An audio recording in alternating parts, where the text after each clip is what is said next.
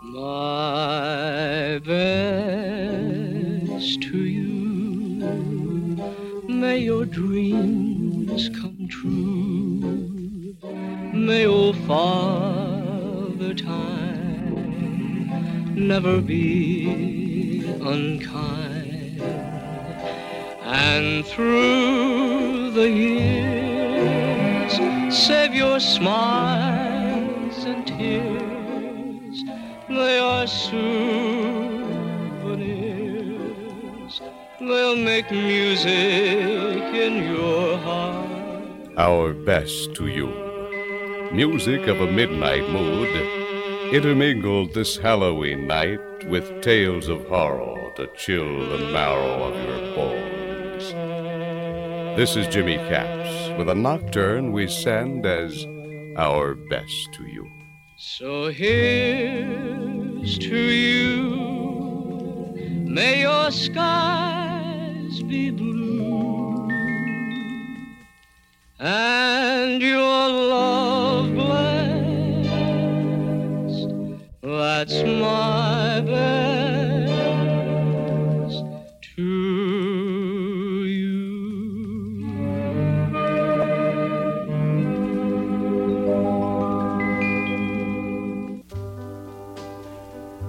This is for Jesse from Anna, who loves him very much. Someone really loves you. Guess who? Guess who? Someone really cares. Guess who? Guess who? Open your heart. Surely then you'll see that there's someone who cares as me.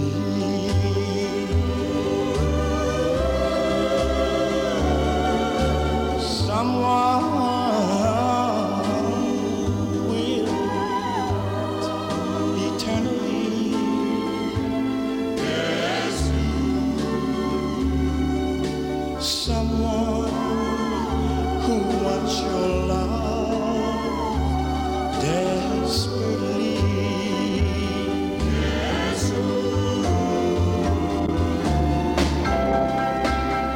Open your heart. Surely then you'll see that there's someone who cares is me.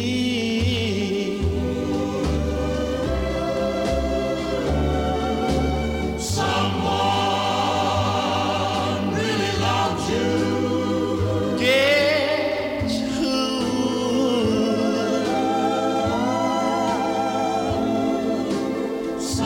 Someone really cares. Guess who?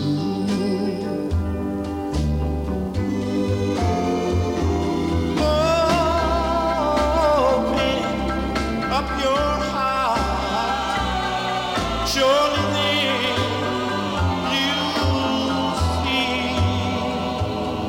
that there's someone who cares is me.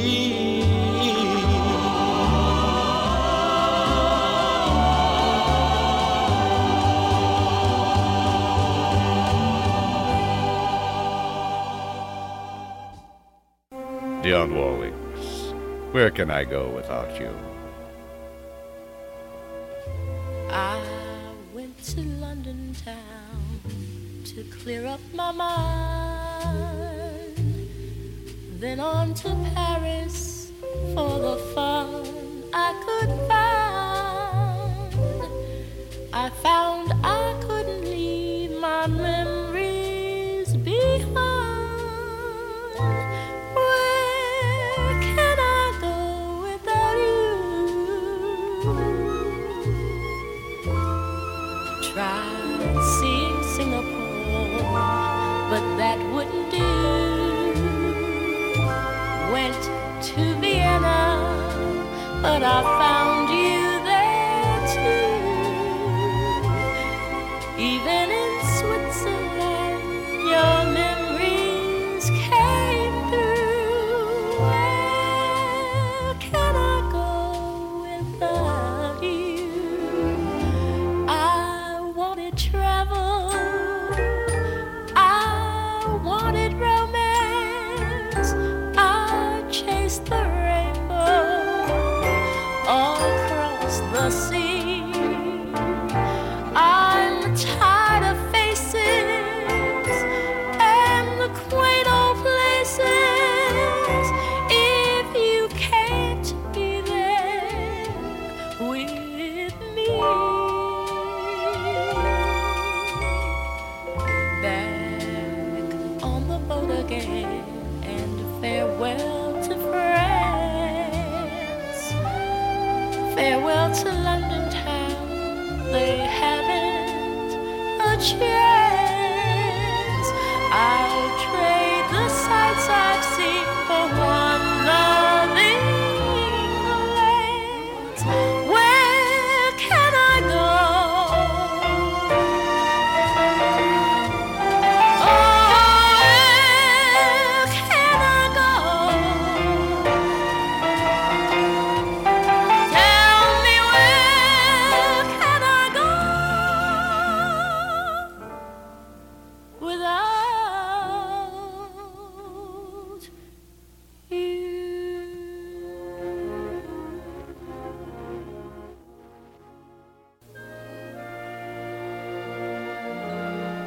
This is for Ray and Charles and Johnny.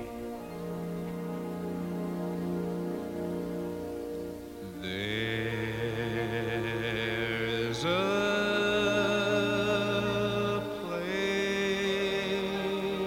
place for us somewhere, a place for us, peace and quiet and open air. Wait for us somewhere.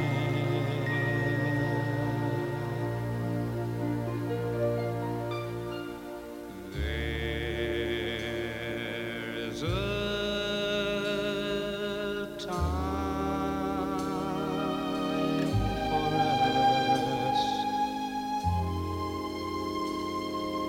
someday, a time for us, time together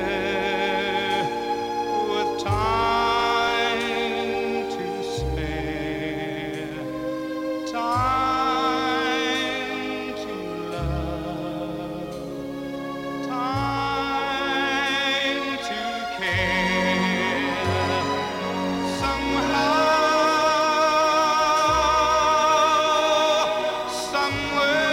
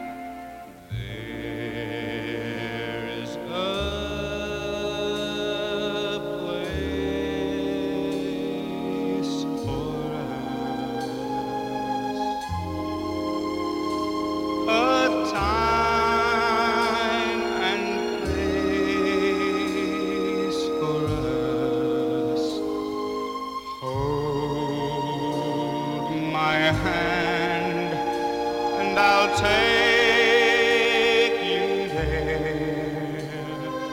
Hold my hand, and we're halfway there. Somehow,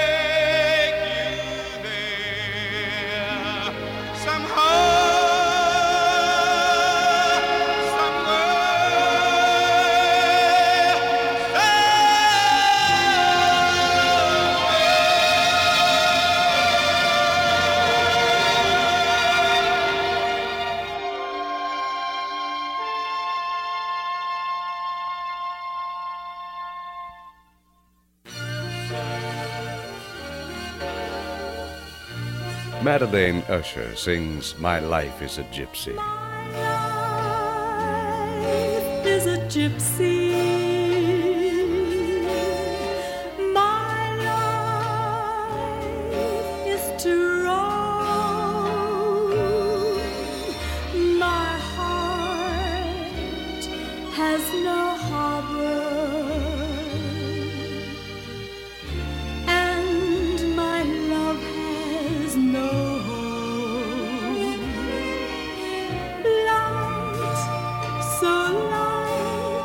My burden, the cost is not high. Green fields are my carpet, and my roof is the sky.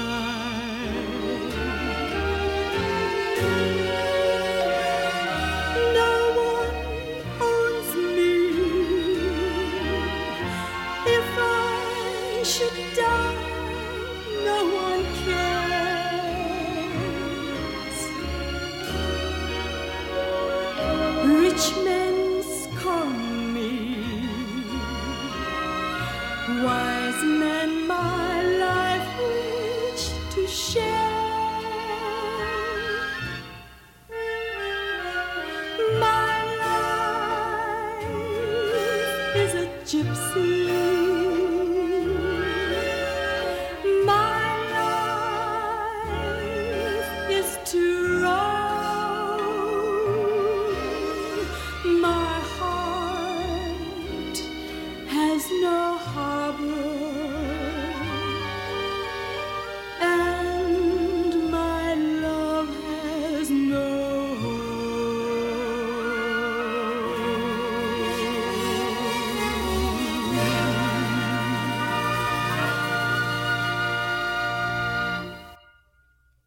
Now in the Halloween mood, a horror song by The Inmates, Headless Nightmare.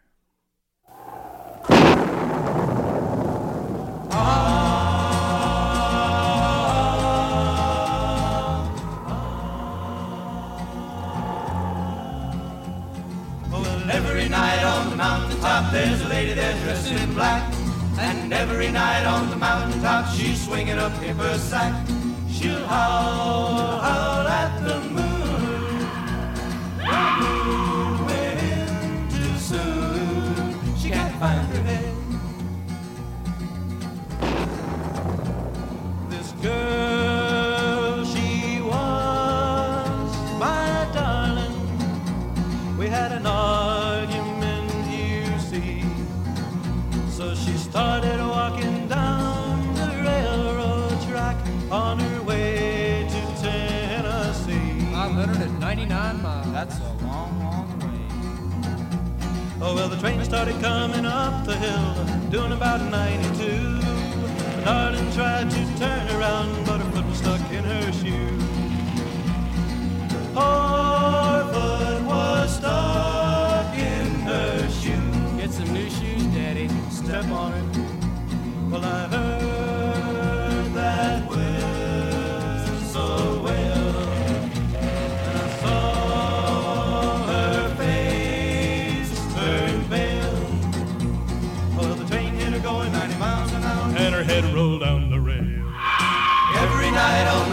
mountaintop there's a lady there dressed in black. And every night on the mountaintop she's swinging a paper sack. She'll howl, howl at the moon. The moon went in too soon. She can't find her head. When I'm sitting by my window, when I'm lying in bed, I can hear her walking on the mountaintop, looking, dear Lord, for her head. She's looking, dear Lord, for her head. The only trouble is I dream, night and all day at the scene, awake in the night with the midnight fright, thinking about that bloody scream. Every night on the mountaintop there's a lady there dressed in black. And every night on the mountaintop she's swinging a paper sack. She'll howl, howl at the moon. The moon went in too soon. She can't find her head. Hey man, you seen my head rolling around here?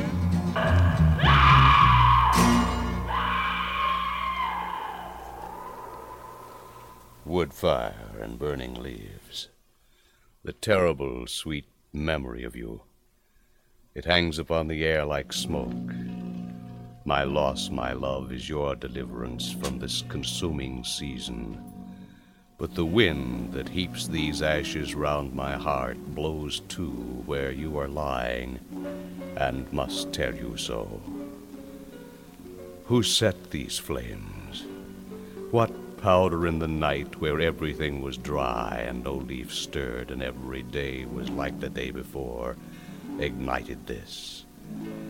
Deep in the long-healed wound, what fiery armature began to turn? I do not know, but I thank God to burn.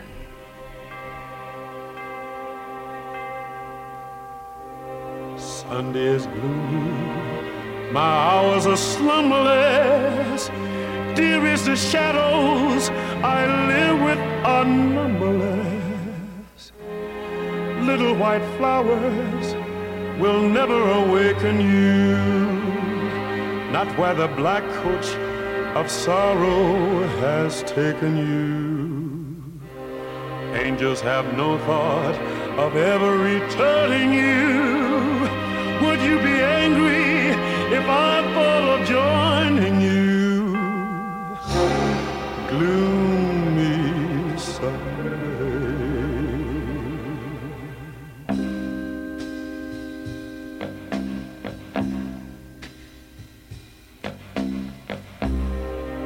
Gloomy is Sunday, with shadows I spend it all.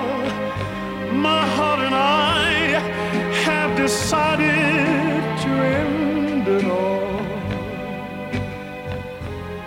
Soon there'll be candles and prayers that are sad, I know. Let them not weep, let them know that I'm glad to go. Death is no dream, for in death I'm caressing you. With the last breath of my soul, I'll be blessing you. Gloomy Sunday. Yes, Sunday is gloomy, my hours are slumberless. Dear is the shadows I live with are numberless. Gloomy Sunday.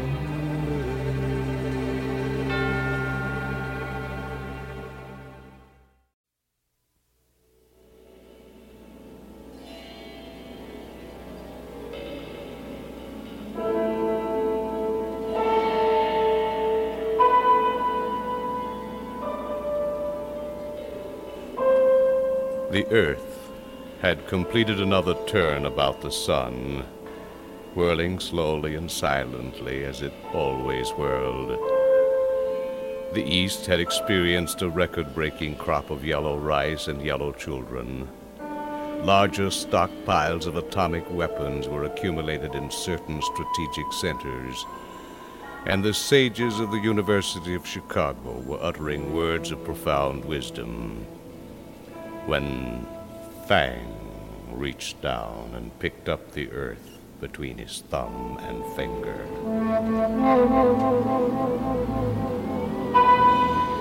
Thang had been sleeping. When he finally awoke and blinked his 6 opulent eyes at the blinding light, for the light of our stars, when viewed in their totality, is no thing of dimness, he had become uncomfortably aware of an empty feeling near the pit of his stomach. How long he had been sleeping, even he did not know exactly. For in the mind of Thang, time is a term of no significance. Although the ways of Thang are beyond the ways of men, and the thoughts of Thang scarcely conceivable by our thoughts, still stating the matter roughly and in the language we know, the ways of Thang are this: when Thang is not asleep, he hungers. After blinking his opulent eyes, in a specific consecutive order which had long been his habit, and stretching forth a long arm to sweep aside the closer suns, Thang squinted into the deep. The riper planets were near the center and usually could be recognized by surface texture.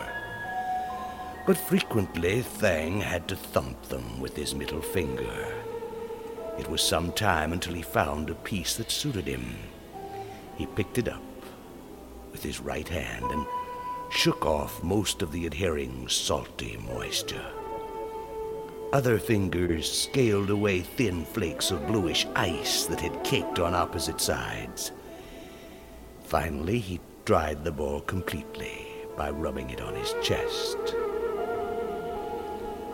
He bit into it.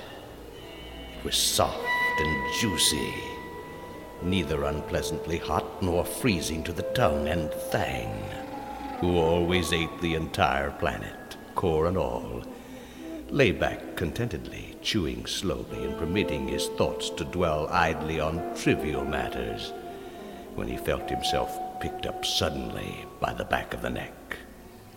He was jerked upward and backward by an arm of tremendous bulk, an arm covered with grayish hair and exuding a foul smell. Then he was lowered even more rapidly.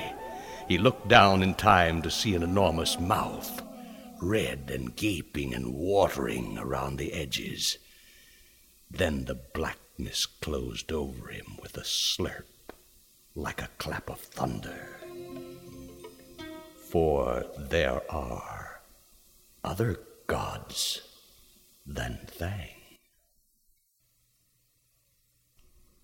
We're sending our best to you at Halloween.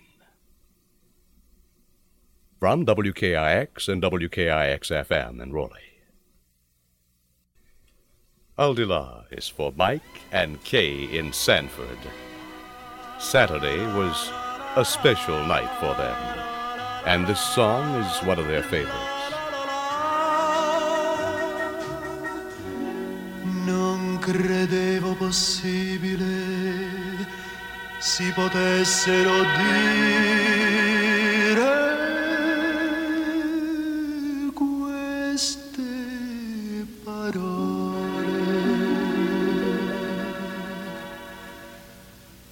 Al di là del bene più prezioso ci sei tu.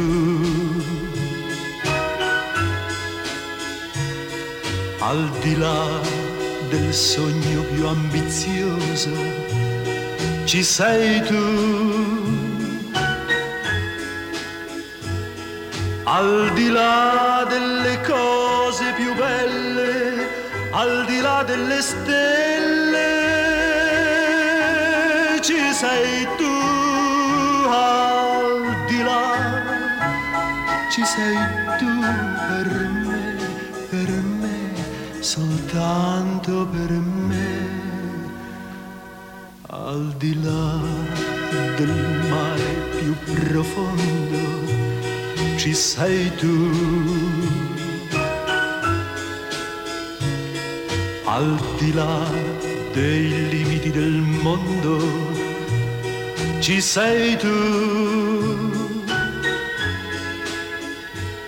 Al di là della volta infinita, al di là della vita, ci sei tu. Al di là, ci sei tu per me. La la la la,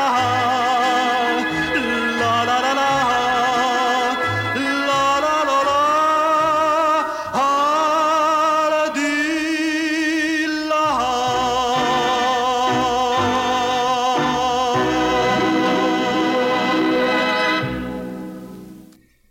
Ed Ames' arrangement of One Hand, One Heart. It's to a girl he calls Ed from Andy.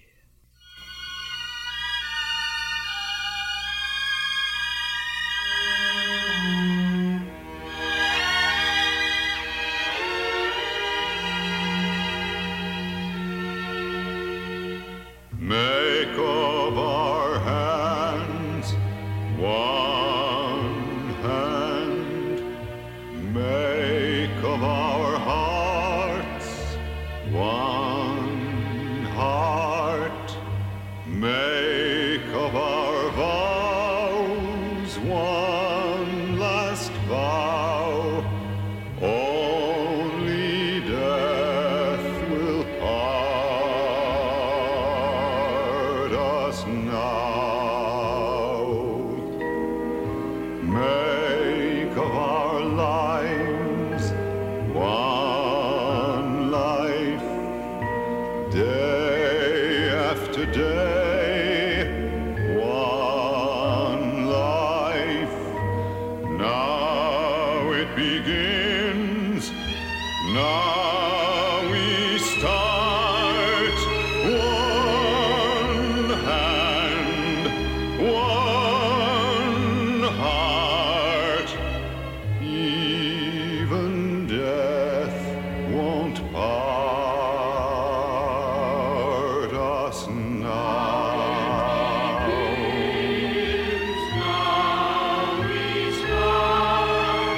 One hand, one heart.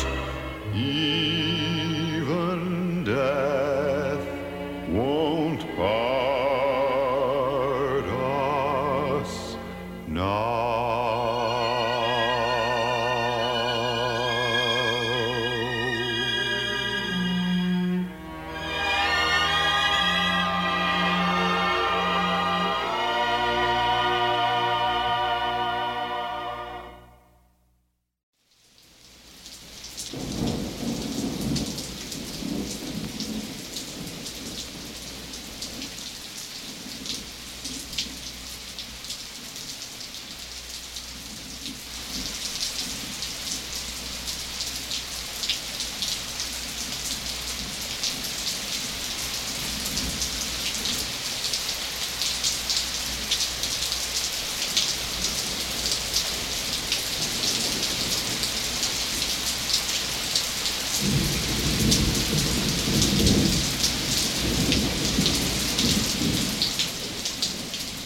There was fog in the low places, and out of the blackness overhead fell a fine, steady rain.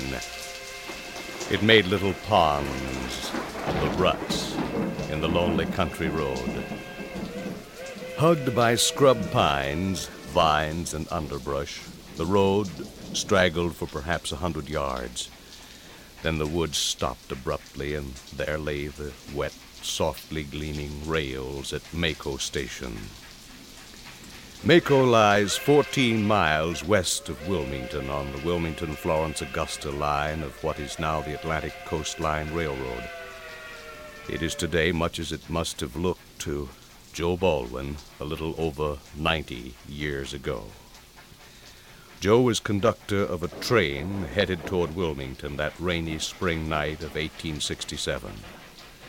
Just 14 miles from home, his thoughts turned to his family. Would his wife be up to greet him? Even his train sounded as if it were glad to be on the home stretch. There was something comforting about the chugging noise of its wood-burning engine. For the moment, Joe forgot the shower of soot and sparks which he battled daily to keep his coaches clean. It was time now to go through the cars ahead and call out the station. He glanced proudly at his gold railroad man's watch. The hands of the watch read 3 minutes till midnight. Just about on time. He tugged at the door at the end of the car. Night was so dark he couldn't see the outline of the car ahead. As he managed to open the door, he swung his lantern a little ahead of his body. The foot outstretched to step forward stopped in midair. There was no car ahead. He was in the last coach of the train, and it had come uncoupled. Panic surged through him, and for a moment he could hardly get his breath. His first thought was of the train which followed his own. He must signal them. They had to know there was a wild car in front of them. He raced back through the car. With one mighty heave, he wrenched open a heavy door at the rear and was out on the platform. He felt his own coach losing speed, and as it did, he saw the huge fiery eye of the train which followed him. He began to swing his lantern back and forth, more furiously, as the distance between him and the advancing train grew smaller. The pursuing train plunged on through the night, its cyclops eye burning balefully. With terrific impact, it hurtled into the rear of the runaway coach, completely demolishing it. In the collision, Joe's head was severed from his body. A witness said that his lantern waved desperately until the last, then rose in the air, and in describing a wide arc, landed in a nearby swamp.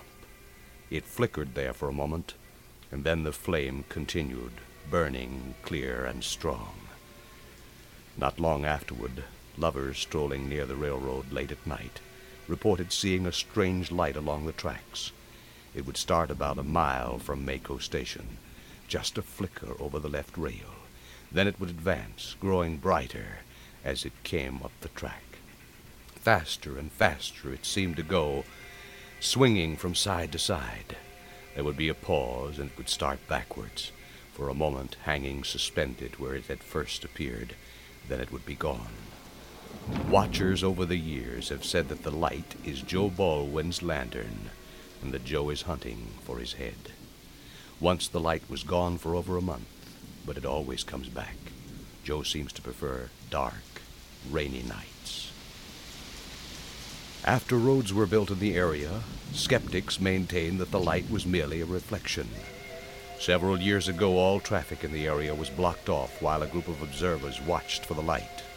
Joe appeared, swinging his lantern as usual. A short time before, a company of Fort Bragg soldiers armed with rifles decided to put an end to Joe's nightly excursions. His lantern eluded both guns and soldiers. Over the years, railroad engineers have sometimes mistaken Joe's light for a real signal.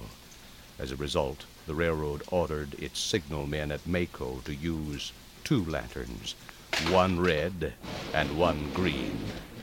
And so, after 90 years, Joe Baldwin still haunts the track at Mako, looking for his head.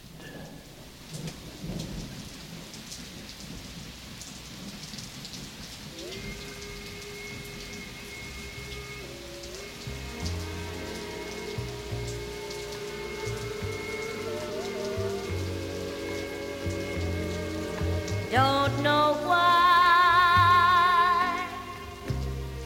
there's no sun up in the sky. Stormy weather since my man and I ain't together. Keeps raining all the time.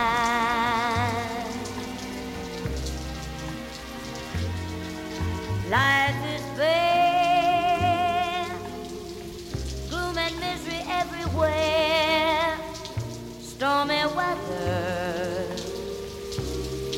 just can't get my poor self together.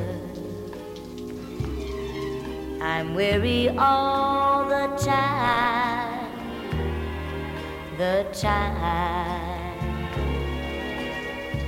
so weary all the time. When he went away, the blues walked in and met me. If he stays away, old rocking chair will get me. All I do is pray the Lord above will let me walk in the sun once more. Can't go on, everything I had is gone. Stormy weather, since my man and I ain't together.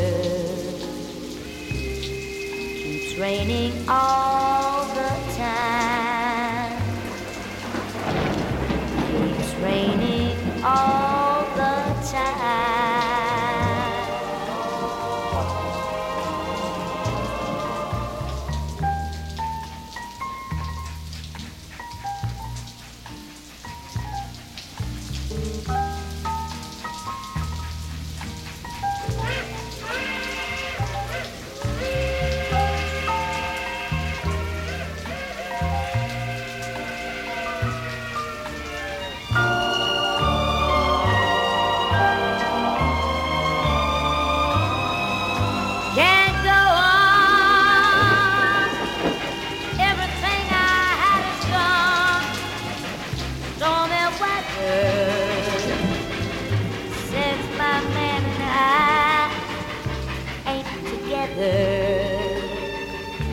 Keeps raining all the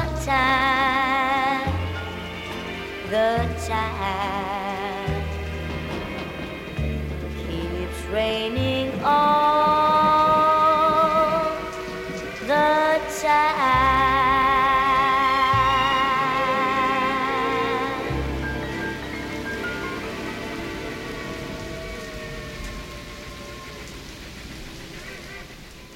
We're sending our best to you at Halloween. From WKIX and WKIX-FM in Raleigh.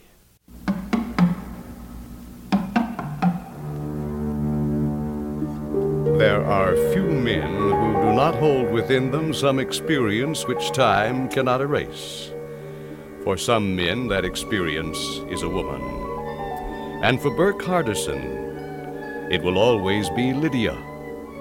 Nor is he the only man who has encountered her. Since 1923, this young lady has appeared from time to time at her favorite spot.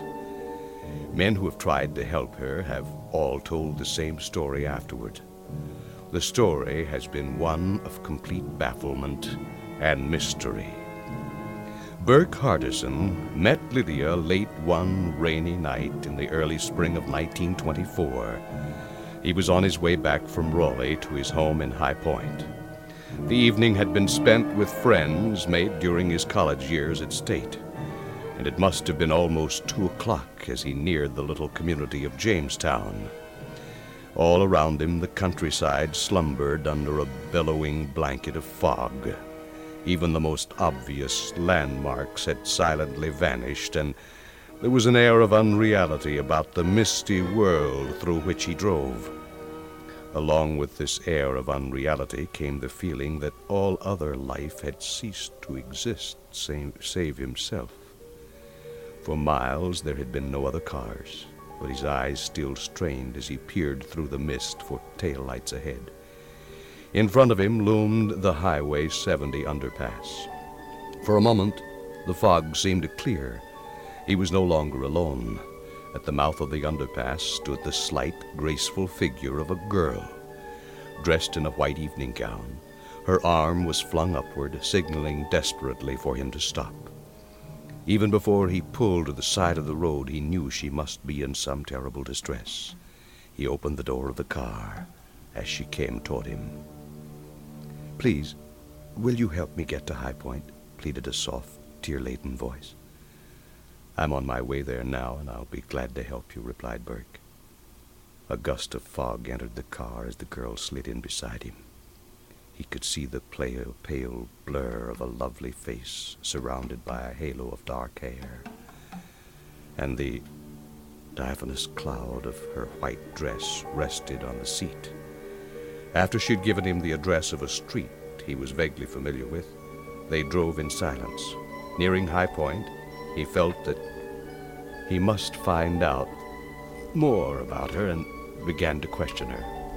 Her name was Lydia, and if there were more than that, it faded into the fog. Her words seemed almost detached and so faint that he could hear them above the sound of the motor only with the greatest effort. She seemed deeply distressed at the late hour and afraid her mother would be worried about her. Gradually he gathered that she had been to a dance that evening in Raleigh, but what had happened and how she came to be standing alone in the fog at the underpass, she either could not or would not tell him. At times, she failed to answer him at all. "Why do you question me?" she finally asked. "Nothing is important now but that I'm going home." So nothing more was said. He found the street she had given him, and there stood the house on the corner, just as she'd described it. Well, he would not bother her further. Opening his door, he got out and walked around to the other side of the car. Then he held the door open for his young passenger, but as he stared into the blackness of the car's interior, he gasped in amazement. The car was empty. His companion gone. Nor was there a sign of any living being near it. The only movement was that of the fog as it swirled in front of his headlights. For a moment he stood as if dazed, with his hand still on the door. Then such a cold chill swept over him that he slammed the car door to and pulled his coat close around him. Perhaps she had slipped into the house without his seeing her. He knew that he must find out. It was several minutes before his knock was answered, and then it was not Lydia who opened the door. But the resemblance was there, and the face of the old lady who confronted him. "I'm Burke Hardison, and I just brought your daughter home, but she seems to have disappeared. Is she here?" asked Burke. For a moment the old lady didn't answer. He could see the bright shimmer of tears welling into her eyes behind her glasses, and she seemed to crumble before him. "Are you trying to play some cruel joke on me?" she said.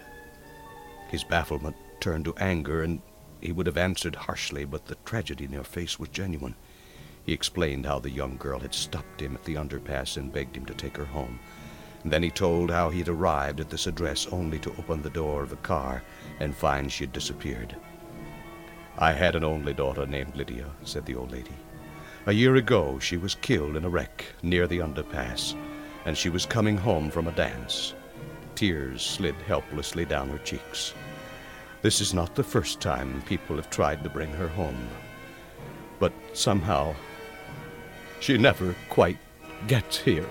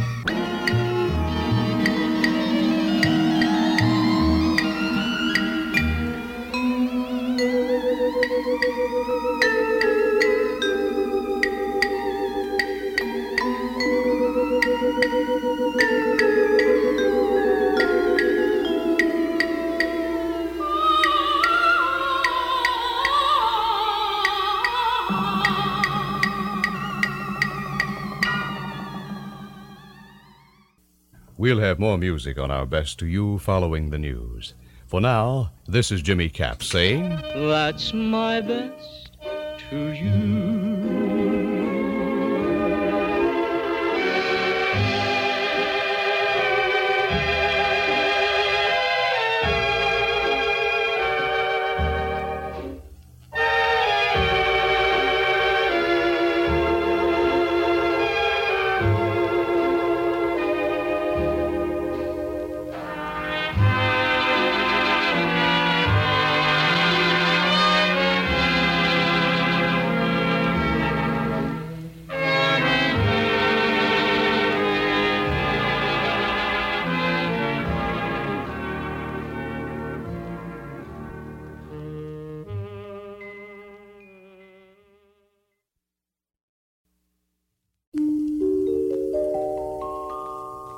Remember this, each new day's a kiss. Fly not yet.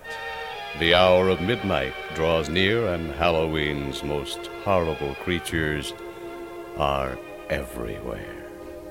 So here's to you, may your skies be blue, and your love blessed, that's my best to you.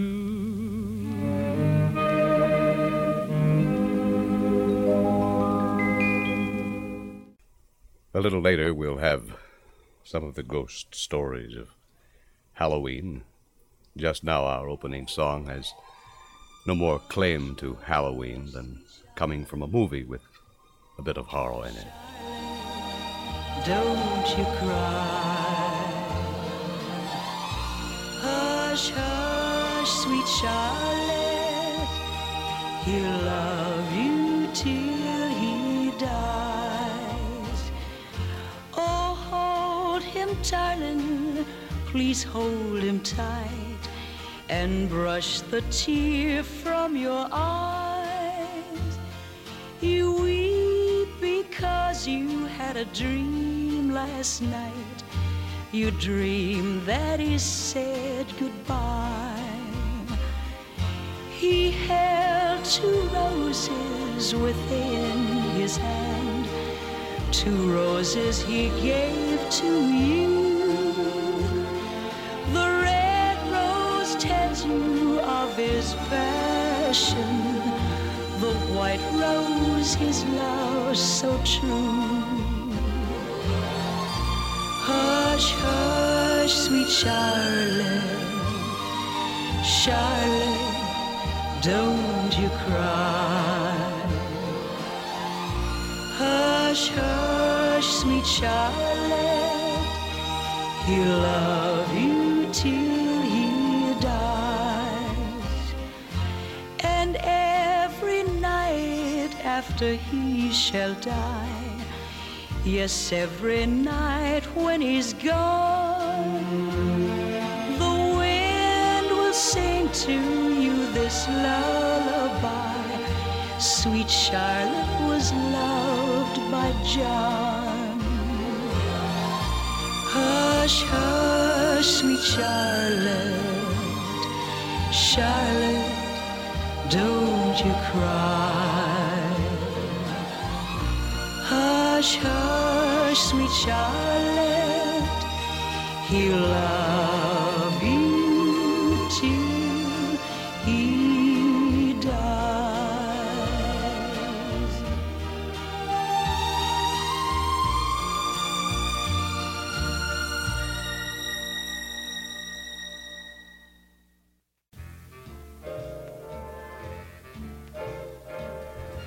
Remember Frank Sinatra's bit about witchcraft?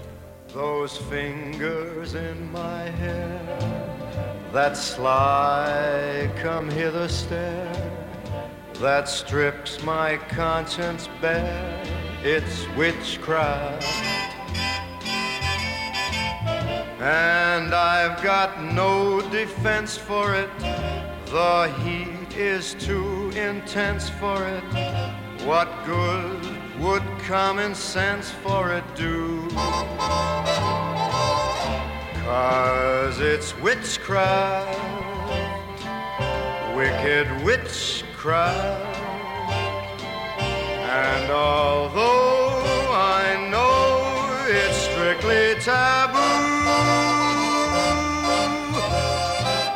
when you arouse the need in me, my heart says yes indeed in me. Proceed with what you're leading me to.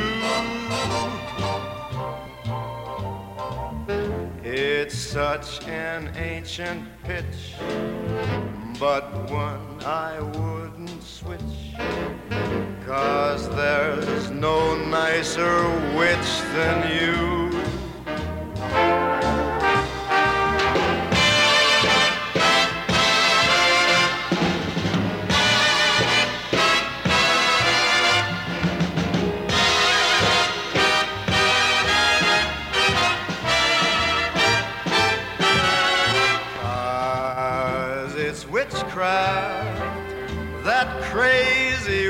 cry.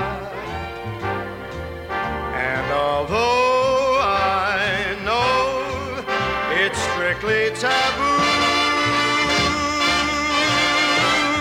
when you arouse the need in me, my heart says yes indeed in me. Proceed with what you're leading me to. It's such an ancient pitch, but one that I'd never switch, 'cause there's no nicer witch than you.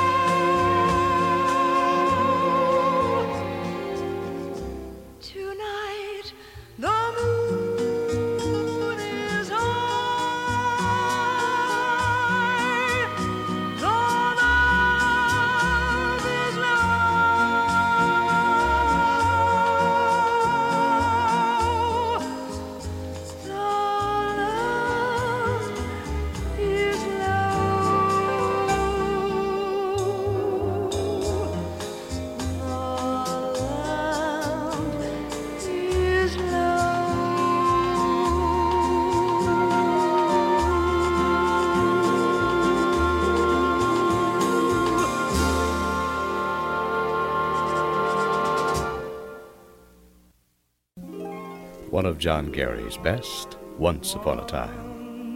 Once upon a time, a girl with moonlight in her eyes put her hand in mine and said she loved me so.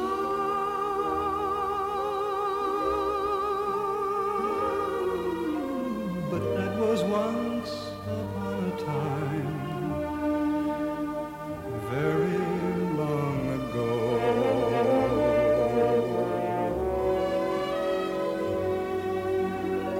Once upon a hill, we sat beneath the willow tree, counting all the stars and waiting for the dawn.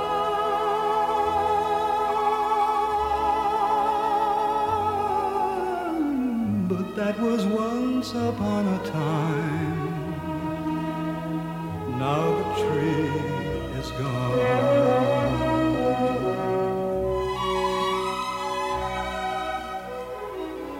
How the breeze ruffled through her hair. How we always laughed as though tomorrow wasn't there. We were young and didn't have a care. Where did it go? Where did it go? Once upon a time, the world was sweeter than we knew. Everything was ours. How happy we were then. But somehow, once upon a time, never comes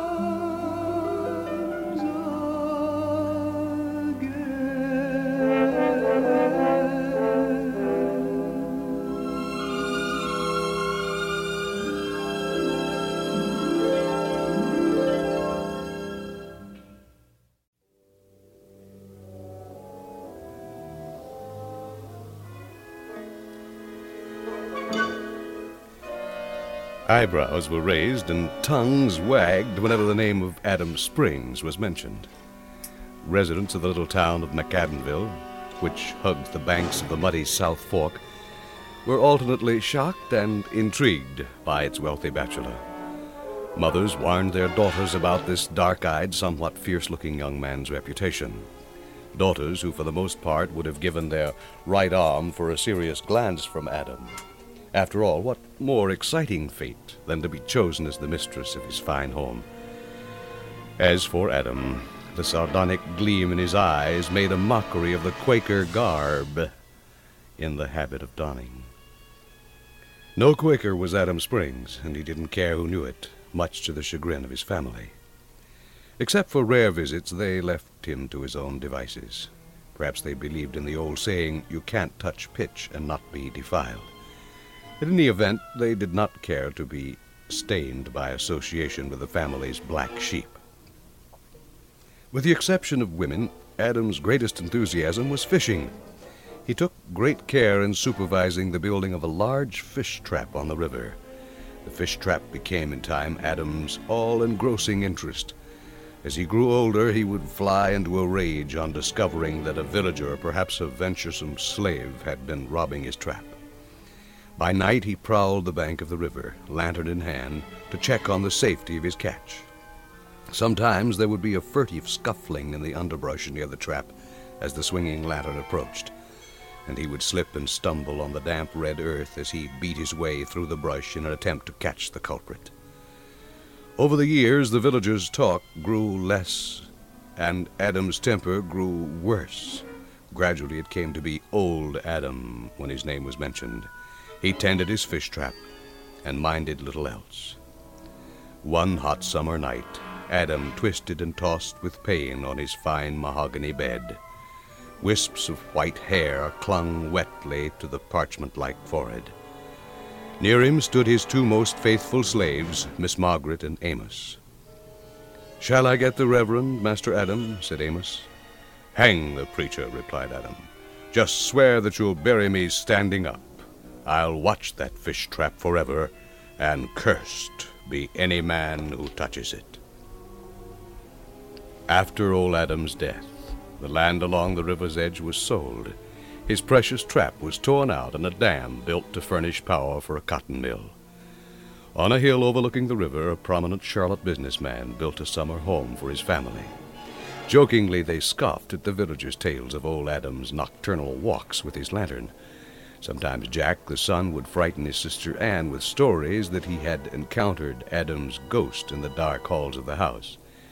One warm summer night, the family sat on the front porch, listening to the singing of the crickets and catching an occasional humid breath of air from the river. Jack's voice called down to Anne on the porch, asking her to come up to his room. She went into the darkness of the house where the lamps had been put out to make it cooler. Groping her way along, Anne went down the hall to his room and opened the door. There at the north end of the room stood a figure whose ruffled shirt and tall Quaker hat were illuminated by the soft, eerie light of a lantern. Screaming and on the verge of hysteria, she ran back to the porch and flung herself into her father's arms. From that day on, there was no scoffing about the ghost, nor was there any pleasure left in that house for any of them. In 1938, Ann's father made a business trip back to McAdenville. At the station, he fell into conversation with a group of men. "Old Adam is still walking," one told him. "Yes," said another, "we saw him last night when we were fishing down by the mill dam." A light came wandering down the hill from the old cemetery. When the light got down to the river bank, we saw the figure. We knowed it was Adam, 'cause of the tall hat. He was walking up and down the bank, looking for his fish trap. Then about halfway back up the hill, the light just faded out. At the very top of that hill, high above the river's red waters, is a tiny, rock-enclosed cemetery. A steep and winding path, almost lost in the thick undergrowth, leads up to it. Brightly colored poisonous mushrooms and lush fungus growths flourish in the small cemetery. The headstones are broken, their faded inscriptions illegible. Somewhere within this burial ground, just a few feet beneath the soft earth, Adam stands, forever watching. Could the brilliant red mushroom growing through a broken tombstone reflect the flush of his angry face? The only sound is that of water rushing over the dam where his first fish trap once was. Is even the grave sometimes unable to contain the restless, stalking spirit of Adam Springs?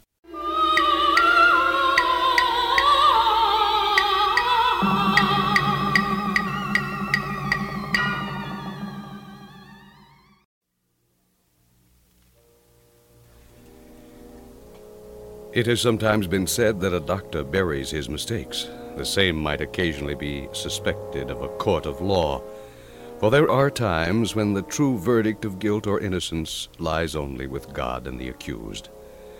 The story is told in Rutherford of a man who, although he was hanged, pronounced dead and buried, made good his threat to haunt his executioners.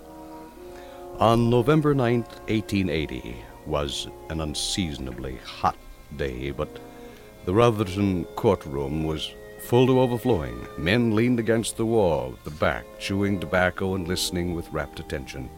Women sat fanning the flies from the babies in their laps, and in the witness chair sat the man whom they had all come to see. He was a large fellow, ruddy of complexion, the lower part of his face covered by a luxuriant reddish-brown beard. His name was Daniel Keith, and a few would have dared to cross him when he had his freedom. But this morning small boys had spat at him as the sheriff took him from the jail to the courthouse, and men who ordinarily would have feared him gazed with contempt as he passed. Daniel Keith was on trial for one of the most unprovoked and brutal murders in the history of western North Carolina. A little Negro girl of 8 had been found early one February evening, dying from blows she had been dealt about the head with a rock. Keith had been seen near the child's home in the late afternoon. A number of witnesses testified that on that day he had been drinking. When the sheriff arrested him at his home about 9 o'clock that night, according to the officer's own testimony, he seemed to be sober. But among some clothing in a pile on the back porch was found a badly blood-stained shirt. Protesting that the shirt had been worn while he was cleaning rabbits, Keith denied any knowledge of the child's murder. He came quietly enough with the sheriff, but as the day drew near for his trial, angry shouts could be heard from the direction of the jail. Hours of questioning on the part of the sheriff availed nothing but the steadfast retort, "I ain't killed nobody, and them what says I have will be snared in their own devilment." Feeling ran high, and among the men gathered in little knots here and there along Main Street could be heard comments like, "They shouldn't even waste time trying a fellow like that. He needs to be took out of town and hung." But pent-up emotions were dissipated in talk, and the law took its course. Now, on the morning of the trial, the accused left the stand, declaring his innocence as vehemently as ever. What innocent little child, gathering the dewy blossoms of spring, the prosecutor asked the jury, what flower of southern womanhood, nay, what one of us can be safe from attack by such a monster as this creature before us? Ah, gentlemen, a mad beast deserves but one fate. In the name of that young life which he so mercilessly struck down, I implore you to find Daniel Keith guilty of murder. Keith half rose from his seat, evidently about to shout something as the prosecutor, but the sheriff restrained him. There was a half-hour recess, and when court convened again, the jury filed back to their seats. A murmur of anticipation swept through the crowded courtroom. We find the prisoner at the bar, Daniel Keith, guilty of the murder whereof he stands charged.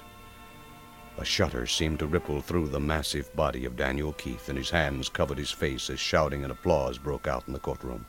The judge rapped his gavel sharply. Have you anything to say as to why sentence should not be pronounced, Daniel Keith? Asked the presiding judge. Keith merely shook his head without lifting it from his hands. Then, it is the judgment of this court that the prisoner, Daniel Keith, be remanded to the common jail of this county, and there remain until the 11th day of December next, and that he then be taken by the said N.E. Walker, High Sheriff of aforesaid, from the jail to the place of execution between the hours of 10 o'clock in the morning and 2 o'clock in the afternoon, and there be hanged by the neck until he is dead, dead, dead. And the words dead, dead, dead seemed to resound and reverberate in the brain of Daniel Keith, echoing back at him from every wall of the courtroom. On the afternoon of the 10th of December, the day before Keith was to be hanged, buggies and wagons full of whole families began to arrive in Rutherfordton. They had come to watch the monster hanged and to enjoy the opportunity for socializing and chatting with friends which this macabre occasion afforded. When Keith called the sheriff to his cell early in the morning of the 11th, the sheriff expected an attempt at trickery or some act of violence from his prisoner. He was totally unprepared for the profound calm of the huge bearded man facing him from behind the bars of the cell door. The soul of an innocent man don't rest, Sheriff, said Keith, nor can mine till I prove to you and them on the jury that I'm going blameless to the gallows. The sheriff winked good-humoredly at one of his deputies standing nearby. It was midday when they were ready to take him from the jail and by wagon over to the gallows field. The death cart was slowly drawn through the overflowing streets of Rutherford.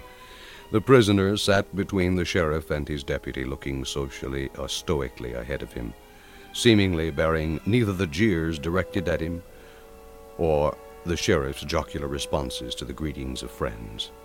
At 1 o'clock, Daniel Keith was hanged. A few hours later, the crowds had dispersed, and an early dusk descended on almost empty streets. The monster had been effectively disposed of, and travelers, content that justice had been done, jogged homeward, discussing the events of the day. Talk of the hanging gradually died down, but as it did, there was something new to discuss: the appearance of the shadow. Was it a flitting, unsubstantial apparition which dodged around the corners of the old jail? Not at all. The shadow appeared on the south wall of the jail and remained there for all to see. It was the unmistakable outline of a hanged man, a large, burly man. As someone commented, it would take a man as big as Dan Keith to cast such a shadow. Such numbers of people came to look at the shadow and ask questions that it finally became a source of embarrassment to the sheriff. He and his deputy tried to scrub it off. Then they tried to paint it off. But whatever the methods, the shadow was not to be discouraged. Finally, the jail was sold and became a private home. The shadow stayed, and so many people stopped to inquire about it that the owner planted ivy over the wall.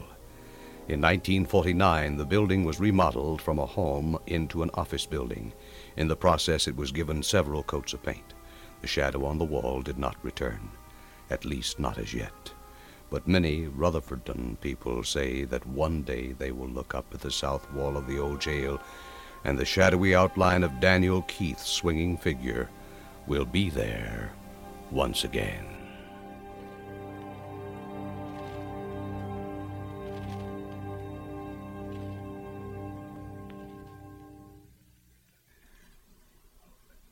we're sending our best to you on Halloween. From WKIX and WKIX-FM in Raleigh.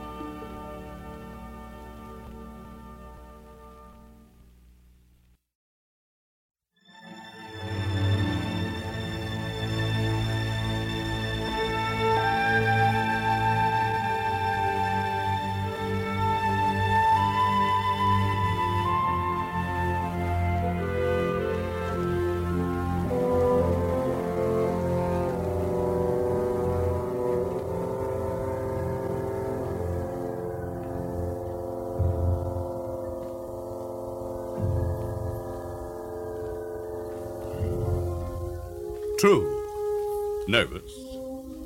Very, very dreadfully nervous I had been, and am. But why will you say that I am mad? The disease had sharpened my senses, not destroyed. not dull them. Above all was the sense of hearing acute. I heard all things in heaven and in earth.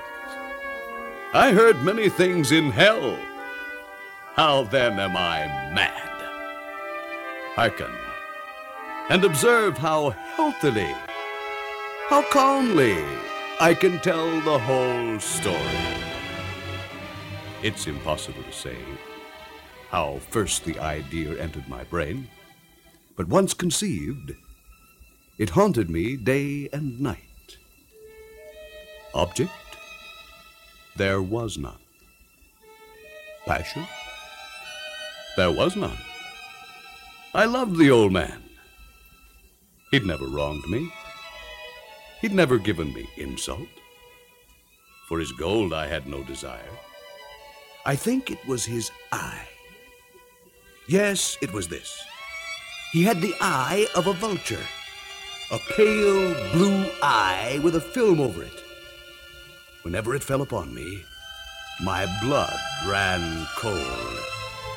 And so, by degrees, very gradually, I made up my mind to take the life of the old man and thus rid myself of the eye forever. Now, this is the point. You fancy me mad. Madmen know nothing. But you should have seen me. You should have seen how wisely I proceeded, with what caution, with what foresight, with what dissimulation I went to work. I was never kinder to the old man than during the whole week before I killed him. And every night about midnight, I turned the latch of his door and opened it, oh, so gently. And then, when I had made an opening sufficient for my head, I put in a dark lantern, all closed. Closed so that no light shone out. And then I thrust in my head. Oh, you would have laughed to see how cunningly I thrust it in. I moved it slowly, very, very slowly, so that I might not disturb the old man's sleep.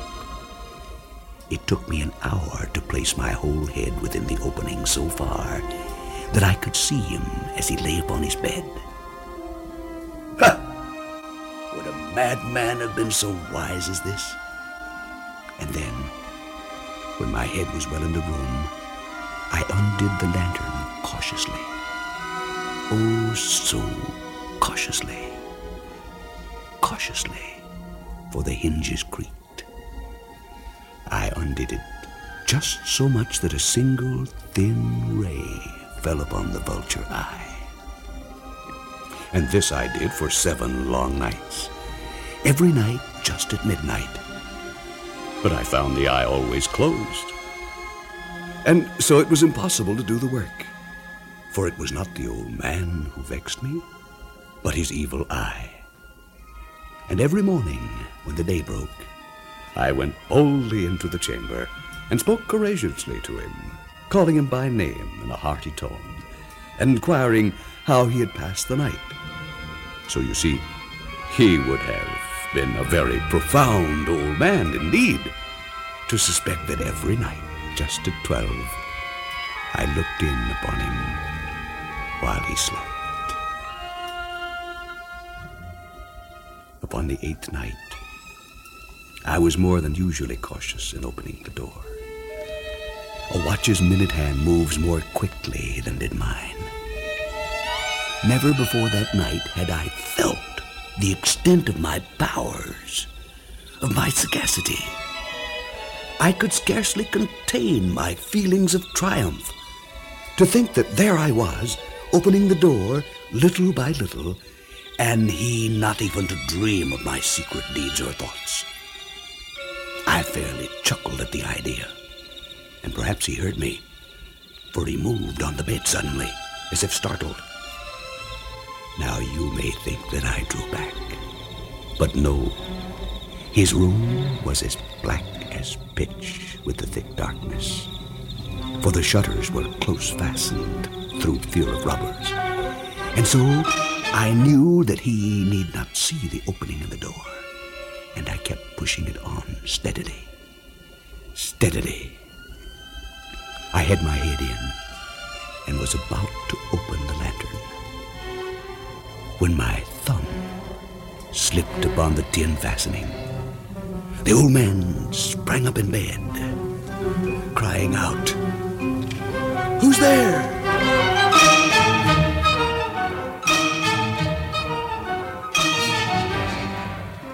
I kept quite still and said nothing. For a whole hour I did not move a muscle, and in the meantime I did not hear him lie down. He was still sitting up in the bed, listening, just as I have done night after night, hearkening to the death watches in the wall. Presently I heard a slight groan, and I knew it was the groan of mortal terror. It was not a groan of pain or of grief, oh no. It was the low, stifled sound that arises from the bottom of the soul when overcharged with awe. I knew the sound well. Many a night, just at midnight, when all the world slept, it has welled up from my own bosom, deepening with its dreadful echo the terrors that distracted me. I say I knew it well. I knew what the old man felt and pitied him, although I chuckled at heart. I knew that he had been lying awake ever since the first slight noise when he had heard it turned in his bed. His fears had been ever since growing upon him. He had been trying to fancy them causeless, but could not. He had been saying to himself, "It is nothing but the wind in the chimney. It is only a mouse crossing the floor. Or, it is merely a cricket, which has made a single chirp." Yes, he had been trying to comfort himself with these suppositions, but he had found all in vain. All in vain because death, in approaching him, had stalked with his black shadow before him and enveloped the victim. And it was the mournful influence of the unperceived shadow that caused him to feel, although he neither saw nor heard, to feel the presence of my head within the room. When I had waited a long time, very patiently, without hearing him lie down, I resolved to open a very, very little crevice in the lantern. So I opened it. You cannot imagine how stealthily, until at length a simple, dim ray, like the thread of a spider, shot from out the crevice and fell full upon the vulture eye. It was open, wide open, and I grew furious as I gazed upon it. I saw it with perfect distinctness, all a dull blue with a hideous veil over it that chilled the very marrow in my bones. But I could see nothing else of the old man's face or person, for I had directed the ray as if by instinct, precisely upon the damned spot. And I have not told you that what you mistake for madness is but over-acuteness of the senses. Now, I say, there came to my ears a low, dull, quick sound, such as a watch makes when enveloped in cotton. I knew that sound well, too. It was the beating of the old man's heart.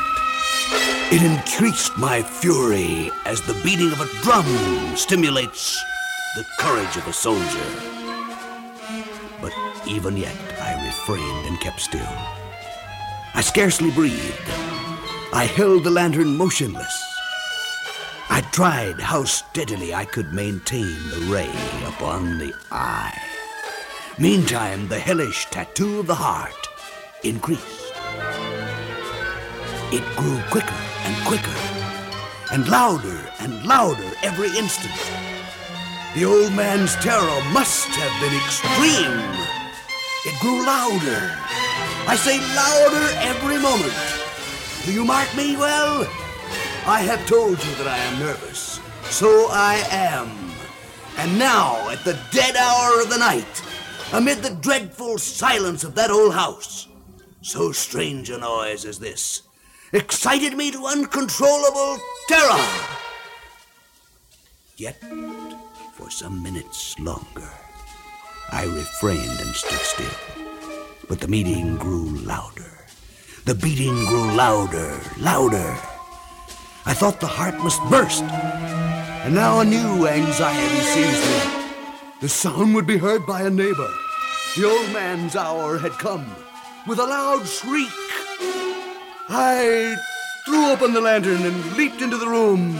He screamed once, only once.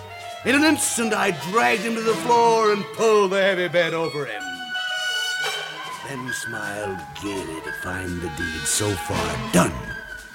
But for many minutes, the heart beat on with a muffled sound. This, however, did not vex me. It would not be heard through the wall. At length it ceased. The old man was dead. I removed the bed and examined the corpse. Yes, he was stone dead. I placed my hand upon the heart and held it there many minutes. There was no pulsation. He was stone dead. His eye would trouble me no more. If still you think me mad, you will think so no longer when I describe the wise precautions I took for the concealment of the body. The night waned, and I worked hastily, but in silence. First of all, I dismembered the corpse. I cut off the head, and the arms, and the legs. I then took up 3 planks from the flooring of the chamber and deposited all between the scantlings. I then replaced the boards so cleverly, so cunningly, that no human eye, not even his, could have detected anything wrong. There was nothing to wash out, no stains of any kind, no blood spot whatever. I had been too wary for that. A tub had caught all.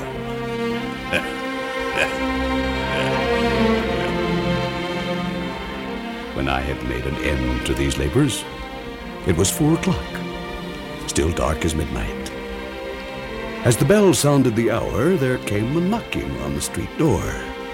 I went down to open it with a light heart, for what had I now to fear? There entered 3 men who introduced themselves with perfect suavity as officers of the police. A shriek had been heard by a neighbor during the night. Suspicion of foul play had been aroused. Information had been lodged at the police office, and they, the officers, had been deputed to search the premises. I smiled. For what had I to fear? I bade the gentleman welcome. The shriek, I said, was my own in a dream. The old man, I mentioned, was absent in the country. I took my visitors all over the house. I bade them search well. I led them at length to his chamber. I showed them his treasures, secure, undisturbed. In the enthusiasm of my confidence, I brought chairs into the room and desired them here to rest from their fatigues, while I myself, in the wild audacity of my perfect triumph, placed my own seat upon the very spot beneath which reposed the corpse of the victim. The officers were satisfied. My manner had convinced them. I was singularly at ease. They sat, and while I answered cheerily, they chatted of familiar things. But ere long, I felt myself getting pale and wished them gone. My head ached, and I fancied a ringing in my ears. But still they sat and chatted. The ringing became more distinct. It continued and became more distinct. I talked more freely to get rid of the feeling, but it continued and gained definiteness, until at length I found that the noise was not in my ears. No doubt I now grew very pale. But I talked more fluently and with a heightened voice, yet the sound increased. And what could I do? It was a low, dull, quick sound, much such a sound as a watch makes when enveloped in cotton. I gasped for breath, and yet the officers heard it not. I talked more quickly, more vehemently, but the noise steadily increased. I arose and argued about trifles, in a high key and with violent gesticulations, but the noise steadily increased. Why would they not be gone? I paced the floor to and fro with heavy strides, as if excited to fury by the observations of the men, but the noise steadily increased. Oh, God, what could I do? I foamed, I raved, I swore. I swung the chair upon which I had been sitting and grated it upon the boards, but the noise arose over and over all and continually increased. It grew louder, louder, louder, and still the men chatted pleasantly and smiled. Was it possible they heard not? Almighty God, no! No, they heard! They suspected! They knew! They were making a mockery of my horror. This I thought and this I think! But anything was better than this agony! Anything more tolerable than this derision! I could bear those hypocritical smiles no longer. I felt that I must scream or die! And now again, hark! Louder! Louder! Louder! Louder! Villains! I shrieked, dissemble no more! I admit the deed! Tear up the planks! Here! Here! It is the beating of his hideous heart!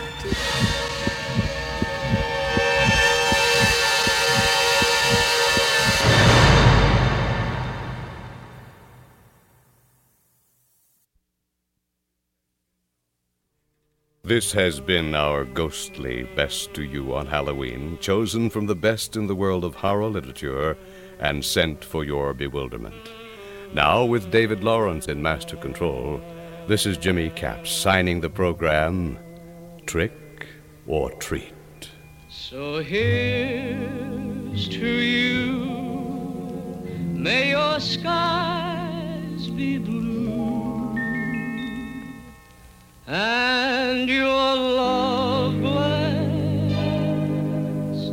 That's my best